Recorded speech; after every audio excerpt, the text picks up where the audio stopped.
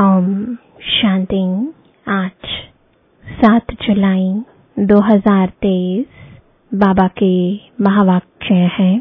मीठे बच्चे, अर्थ सहित बाप को याद करने से ही तुम्हारे पाप नाश होंगे, आत्मा पतित से पावन बनेगी।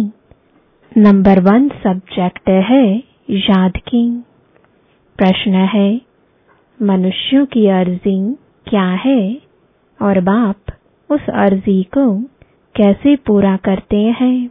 उत्तर है, मनुष्य बाप से अर्जी करते हैं, ओ गॉड फादर, हमें पापों से मुक्त करो और रहम दिल बाबा रहम करो। बाबा सभी की अर्जी सुनकर स्वयं आते हैं और पापों से मुक्त होने की युक्ति बताते हैं। बच्चे, तुम मुझे याद करो। सिर्फ बाप की महिमा गाने से कोई फायदा नहीं। चरित्र गाने नहीं है, लेकिन राजयोग सीखकर चरित्रवान बनना है। गीत है, भोलेनाथ से निराला गौरी नाथ से निराला कोई और नहीं। ओ भोलेनाथ से निराला गौरी नाथ से निराला कोई और नहीं। ऐसा बिगड़ बनाने वाला कोई और नहीं। भोलेनाथ से निराला गौरी नाथ से निराला कोई और नहीं। ओम शांति। यह महिमा किसकी सुनी? बिगड़ी को बनाने वाले की, आदि मध्य अंत की नॉलेज सुनाने वाला वह है ऊंच ते ऊंच। जब कोई समझने के लिए आते हैं तो हमेशा उनको पहली बात समझानी है कि ऊंच ते ऊंच भगवान गाया जाता है। ऊंच ते ऊंच उनका नाम भी है। ऊंच ते ऊंच उनका ठाव यानी रहने का स्थान भी है। ग्रंथ में भी है, ऊंचा जिसका नाम ऊंचा जिसका ठाव। ऊंच ते ऊंच रहने वाला है परम पिता परमात्मा। वह है निराकारी दुनिया, जहाँ निराकार परम पिता परमात्मा रहते हैं। फिर नीचे है आकारी और साकारी दुनिया। तो पहले पहले परिचय उनका देना है। परम पिता परमात्मा तो है ही ट्रुथ, वह है रचयिता। फिर है उनकी रचना ऊंच ते ऊंच बीज रूप। फिर उनके नीचे सूक्ष्म वतनवासी ब्रह्मा विष्णु शंकर। वह है रचना, रचयिता सबके ऊपर है। वह रचयिता है बाप, बाकी है रचना। सब एक परम पिता परमात्मा की संतान है। इसलिए हम आत्माएं सब भाई भाई ठहरे तो परम पिता परम धाम में रहते हैं। उनको ही परमात्मा कहा जाता है। शारीरिक पिताएं तो बहुत है ना। पहले पहले परिचय देना है रूहानी बाप का। उनकी है सब रचना। चित्रों पर भी ध्यान खिंचवाना है। पहले पहले है ऊंच ते ऊंच परम पिता परमात्मा, जिसको मनुष्य सृष्टि रूपी झाड़ का चैतन्य बीज रूप कहा जाता है। वह सतचित आनंद स्वरूप है। सत अर्थात सच कहने वाला। आत्मा भी सत है, वह भी जलती मरती नहीं। सत के बच्चे भी सच्चे होने चाहिए। तुम पहले पहले देवी देवता सच्चे थे। सचखंड स्थापन करने वाला सच्चा बाबा है। ऐसे नहीं कि परमपिता परमात्मा झूठ खंड स्थापन करते हैं। नहीं, सचखंड था, फिर यह भारत झूठ खंड बना है। सच्चा है परमपिता परमात्मा। पतित बनाने वाले को सच्चा नहीं कहेंगे और सब है झूठे। 5 विकार रूपी माया रावण झूठा बनाती है। राम सच्चा, रावण झूठा। रावण ही भारत को झूठा बनाते हैं। कहानी सारी भारत पर है। समझाना है भारत स्वर्ग था, अब नरक है। बाप को स्वर्ग बनाने वाला व स्वर्ग का रचयिता कहा जाता है। महिमा भी भारत की है। आदि मध्य अंत का ज्ञान तुमको सुनाते हैं, जिससे तुम त्रिकालदर्शी बनते हो। इसको कहा जाता है स्वदर्शन चक्र। तुम जानते हो हम आत्माएं फिर से परम पिता परमात्मा से वर्षा ले रही हैं। गाया भी जाता है आत्माएं और परमात्मा अलग रहे बहुकाल। अभी यह मिलन बहुत सुंदर मंगलकारी है।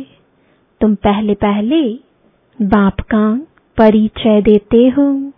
रचयिता बाप को सर्वव्यापी कहने से फिर यह सिद्ध नहीं होता कि हम सब बच्चे हैं। बच्चे ऐसे नहीं कहेंगे कि हम सब परम पिता परमात्मा है। सर्वव्यापी कहने से बाप के साथ वह लव नहीं रहता, न बुद्धि योग रहता है। भारत का प्राचीन युग मशहूर है। वास्तव में बुद्धि का योग लगाना है बाप से। सर्वव्यापी है तो फिर योग किससे लगाएं? क्या अपने आप से लगाएं? कोई अर्थ ही नहीं निकलता। यहाँ तुम अर्थ सहित जानते हो। बाप खुद कहते हैं मेरे साथ योग लगाने से तुम्हारे विकर्म विनाश होंगे। विकर्म तो होते रहते हैं। संपूर्ण कर्मातीत अवस्था अंत में होगी। जब ज्ञान का अंत होगा तब रिजल्ट निकलेगी। स्कूल में भी कोई किस सब्जेक्ट में तीखे जाते हैं, कोई किस में तीखे जाते हैं। सहज सब्जेक्ट है याद की। बाप को याद किया जाता है। याद से फिर आत्मा अच्छी होगी, बर्तन साफ होगा। आत्मा जो इम्प्योर बनी है वह प्योर बनती जाएगी। ऊंचते ऊंच बाप आकर पढ़ाते हैं और ऊंचते ऊंच पद प्राप्त कराते हैं। तुम मनुष्य से देवता बनते हो। समझते हो कि बरोबर आदि सनातन देवता धर्म था। उनको हिंदू नहीं कहेंगे। भारत का नाम बदलकर हिंदुस्तान नाम रख दिया है। आदि सनातन पवित्र देवी देवता धर्म था, जिसको वैकुंठ अथवा स्वर्ग कहा जाता है। वह तो सतयुग है। उनको कहा जाता है नई दुनिया। उनको रचने वाला बाप है। वह है निराकार। सभी कहते भी हैं ओ गॉड फादर। वह ऊंचते ऊंच रहते हैं। ब्रह्मा विष्णु शंकर को सूक्ष्म देह मिली हुई है। उसको सूक्ष्म लोक कहा जाता है और वह है शांति धाम, साइलेंस वर्ल्ड। यह है स्थूल वतन। तो पहले पहले जब कोई भी आते हैं तो उनसे फॉर्म भराना है। आत्मा का बाप कौन है? ऊंचते ऊंचते भगवान को ही कहा जाता है। साधु संत आदि सब प्रार्थना करते हैं। प्रार्थना को रिक्वेस्ट भी कहा जाता है। ओ गॉड फादर, हम अर्जी करते हैं, हमारे पापों को दग्ध करो और रहम दिल बाबा रहम करो। ऐसे ऐसे पुकारते हैं। रहम सभी तो नहीं करेंगे, सब पर रहम करने वाला तो एक ही बाप है। सर्वोदया कहते हैं ना, अब वह क्या करते हैं? कितने पर रहम करते होंगे? वह भी ड्रामा में नोंद है। इस समय जो कुछ चलता है उनसे तुम भेंट करते हो। गीता भागवत में यह बातें है नहीं। गीता है ज्ञान, बाकी चरित्र आदि की तो कोई दरकार नहीं। स्टूडेंट टीचर के चरित्र गाते हैं क्या? मास्टर की बैठ महिमा करने से कोई भी फायदा नहीं। बाप की सिर्फ महिमा करना वह ज्ञान का सागर है, सुख का सागर है। इससे कुछ भी मिलता नहीं है। अभी तुम बच्चे समझते हो कि बाबा हमको राजयोग सिखलाए, त्रिकालदर्शी बनाता है, अर्थात तीनों कालों और तीनों लोकों की नॉलेज देता है। तो तुम मास्टर त्रिलोकी के नाथ भी कहला सकते हो, त्रिकालदर्शी भी कहला सकते हो। बरोबर हम तीनों लोकों को जानने वाले नाथ बनते हैं। यह राजयोग है। हम बादशाह बन रहे हैं। बनाने वाला बाप है।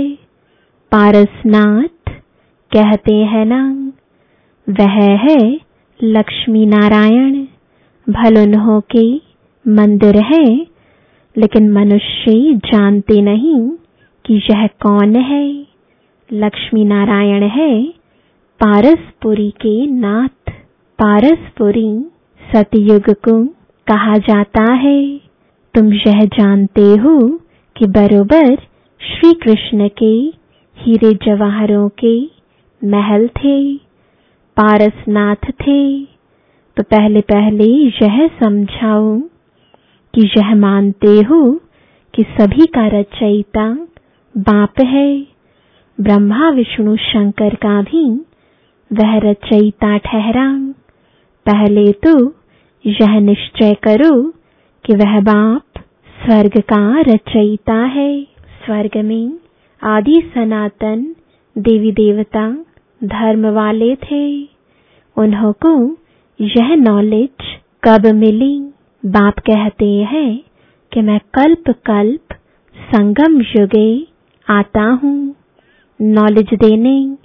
बरोबर तुम सतयुग आदि के पारसनाथ बन रहे हो। कितनी फर्स्ट क्लास नॉलेज है। यहाँ बैठे हो, तुम समझते हो हम बाबा से स्वर्ग का वर्षा पाए, पारसनाथ पारसपुरी के मालिक बनेंगे। बुद्धि जानती है कि लक्ष्मी नारायण आदि देवी देवताएं कितने धनवान थे, बहुत जेवर आदि थे, बड़े साहूकार होते हैं। तो पहले पहले बाप को जान उनसे वर्षा लेना है, याद से वर्षा लेना है। सूक्ष्म बात यह है, हीरे जवाहरों के कितने बड़े बड़े महल थे, अभी वह खत्म हो गए हैं, फिर अपने समय पर खड़े हो जाएंगे। पहले थे, फिर खत्म हुए, फिर होंगे जरूर। ड्रामा में नोंद है। यह बुद्धि से समझने की बात है। लड़ाई में भी सब टूट फूट जाते हैं, फिर नए सिर महल बनाते हैं। महल जरूर बनाए होंगे, तुमको साक्षात्कार होता है कि बरोबर महल है, हमने बनाए थे। ऐसे नहीं कि सागर के नीचे चले गए जो अब निकलने हैं। नहीं, यह तो ड्रामा का चक्र फिरता रहता है। वह समझते हैं कि लंका रावण की अथवा सोने की द्वारिका नीचे चली गई है, जो फिर निकलेगी, परंतु ऐसे तो है नहीं। अभी तुम द्वारिका के मालिक बन रहे हो। कितने माला माल थे, धन दौलत सब था, अब सब गायब हो गया है, सब ले गए। फिर ऐसे ही होगा। पहले पहले बाप का परिचय देकर फिर चक्र का राज समझाना है कि यह कैसे फिरता है। सतयुग की स्थापना बाप ही करेंगे। अब बाबा सम्मुख बैठ कहते हैं कि मुझे याद करो। इस याद की युग अग्नि से ही तुम पतित से पावन बनते हो, और कोई उपाय नहीं है। योग अग्नि से आत्मा पतित से पावन बनती है। पतित पावन बाप ही आकर पावन दुनिया स्थापन करते हैं। फिर तुम गंगा के लिए क्यों कहते हो कि यह पतित पावनी है? जप तप गंगा स्नान आदि करना, यह सब भक्ति मार्ग की सामग्री है। भक्ति मार्ग पहले अव्यभिचारी था, फिर व्यभिचारी बना है। आधा कल्प लगा है व्यभिचारी बनने में। 16 कला से 14 कला, फिर कलाएं कम होती जाती हैं। यह ज्ञान सागर बाप समझाते हैं। ब्रह्मा विष्णु शंकर को ज्ञान सागर मनुष्य सृष्टि का बीज रूप नहीं कहा जाता। परमपिता कहने से बुद्धि ब्रह्मा विष्णु शंकर तरफ नहीं जाती है। आत्माएं परमपिता परमात्मा बाप को ही याद करती रहती हैं जब उन्हों को दुख होता है। सतयुग में सुख है तो कोई भी पुकारता नहीं। अब आत्माएं जानती हैं कि आधा कल्प से दुख पाया है, अभी फिर स्वर्ग में जाएंगे, वहां कोई भी दुख नहीं। इसलिए सतयुग में बाबा को याद करने की दरकार नहीं पड़ती। ड्रामानुसार बाबा हमको सुख का वर्षा देकर ही जाएंगे। मनुष्य जब बूढ़े होते हैं तो वानप्रस्थ में जाकर बैठते हैं, गुरु करते हैं। यहाँ तो बाप स्वयं आकर सतगुरु बनते हैं। कहते हैं कि तुम सबको साथ ले जाऊंगा, ऐसे और कोई भी कह ना सके।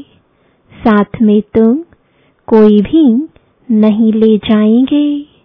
हर एक को पुनर्जन्म जरूर लेना पड़े।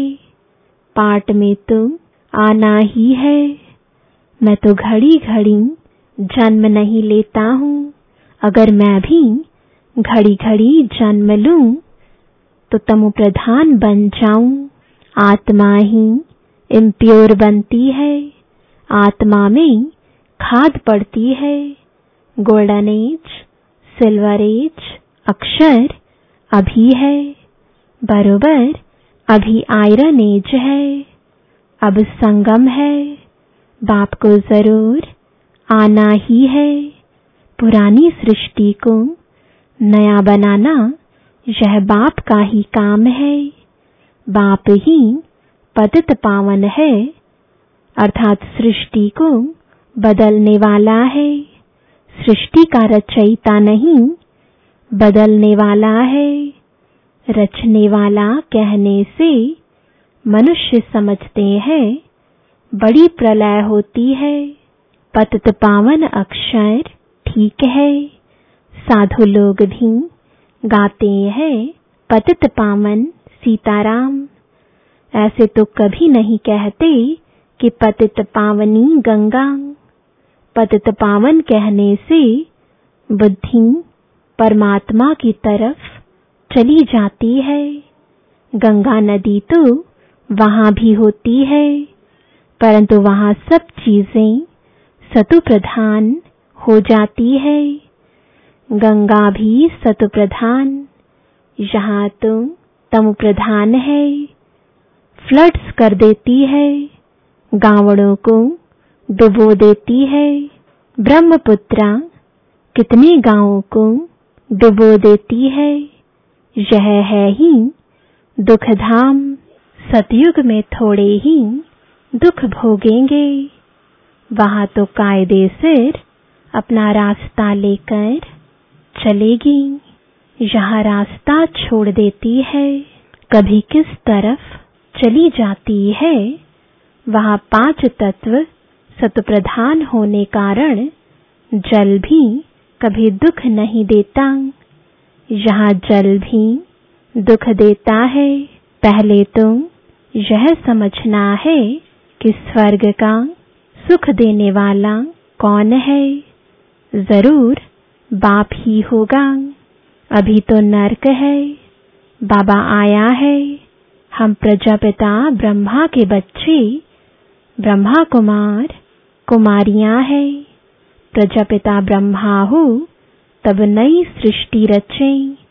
मनुष्य से देवता किए करत ना लागी वार, किसने किया? परम पिता परमात्मा ने। श्री कृष्ण तुम स्वयं देवता है। बाप ही आकर मनुष्य को देवता बनाते हैं। यह तुम अभी जानते हो, आगे तुम सिर्फ गाते थे।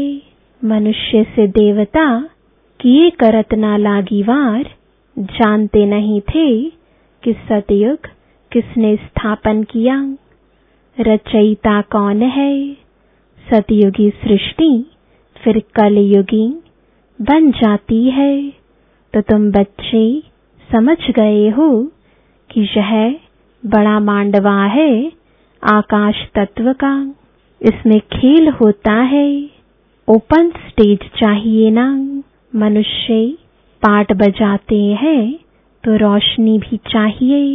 इसके लिए फिर सूरज चांद सेवा करते हैं, सितारे भी चमकते हैं। जब रात होती है तो रोशनी अर्थात सुख देते हैं।